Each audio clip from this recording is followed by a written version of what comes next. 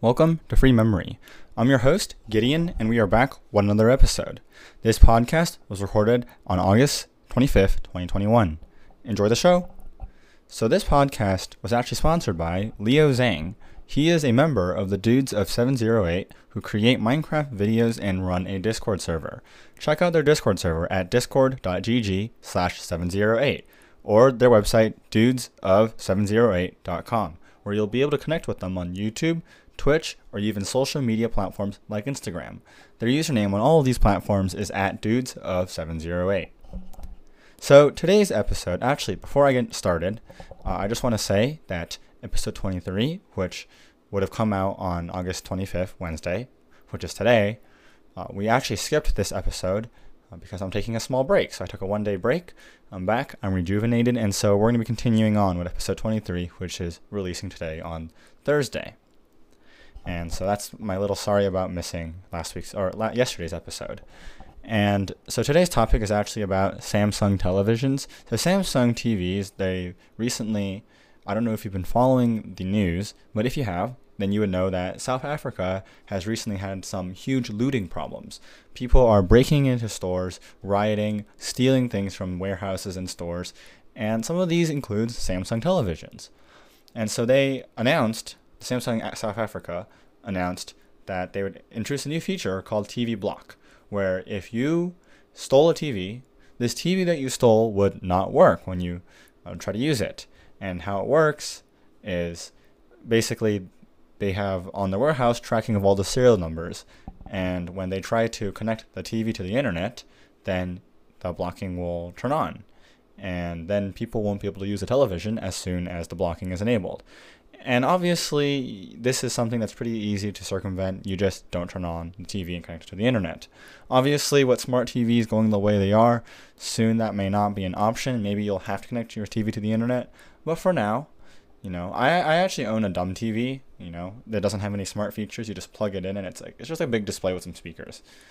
I'll quote their, news press release. It says Samsung South Africa has announced the implementation of a television block function on all Samsung TV sets. The blocking system is intended to be implemented in respect of televisions that have been obtained by users through unlawful means and in some cases stolen from Samsung warehouses.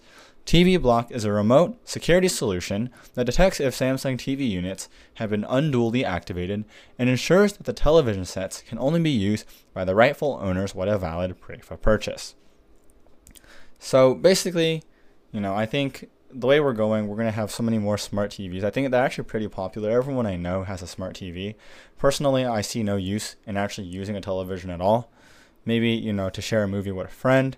But if you are, you can just use your monitor. So, yeah, I don't really see, too many use cases of a TV personally, but I do know they're super popular. People like building theaters with them or using big projectors. So maybe it's just me.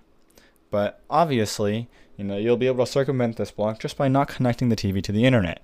So obviously scammers, they can't, tell people they sell the TV to not connect it to the internet.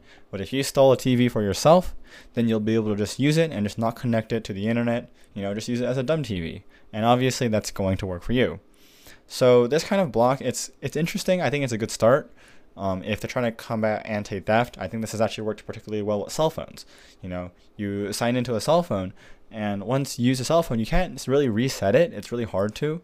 And, if you try to reset the device, then it'll have a lock on it that you have to unlock from the original owner or the previous owner in order to actually use the device. And so basically, they're doing the same thing with televisions. And, computers, maybe one day they'll hit that kind of direction as well, especially with the M1 Max.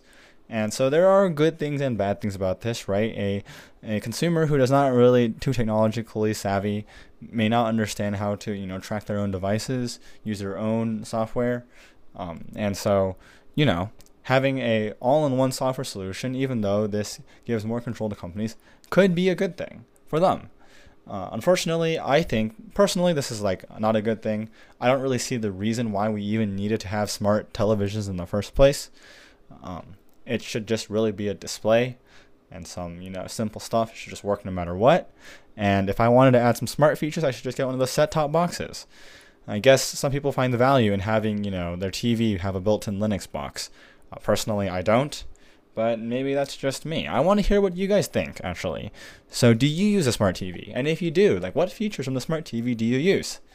Let me know. Would you buy another smart TV, or would you rather use a dumb TV? But anyways, that's really all I got for today. I think that's a pretty interesting, kind of funny story. Thank you for tuning in and listening to the Free Memory Show, hosted by Gideon, which is me. As always, you can find links and references in the show notes. Also, we are on Apple Podcasts now, so I would appreciate it if you gave me a rating. Thanks.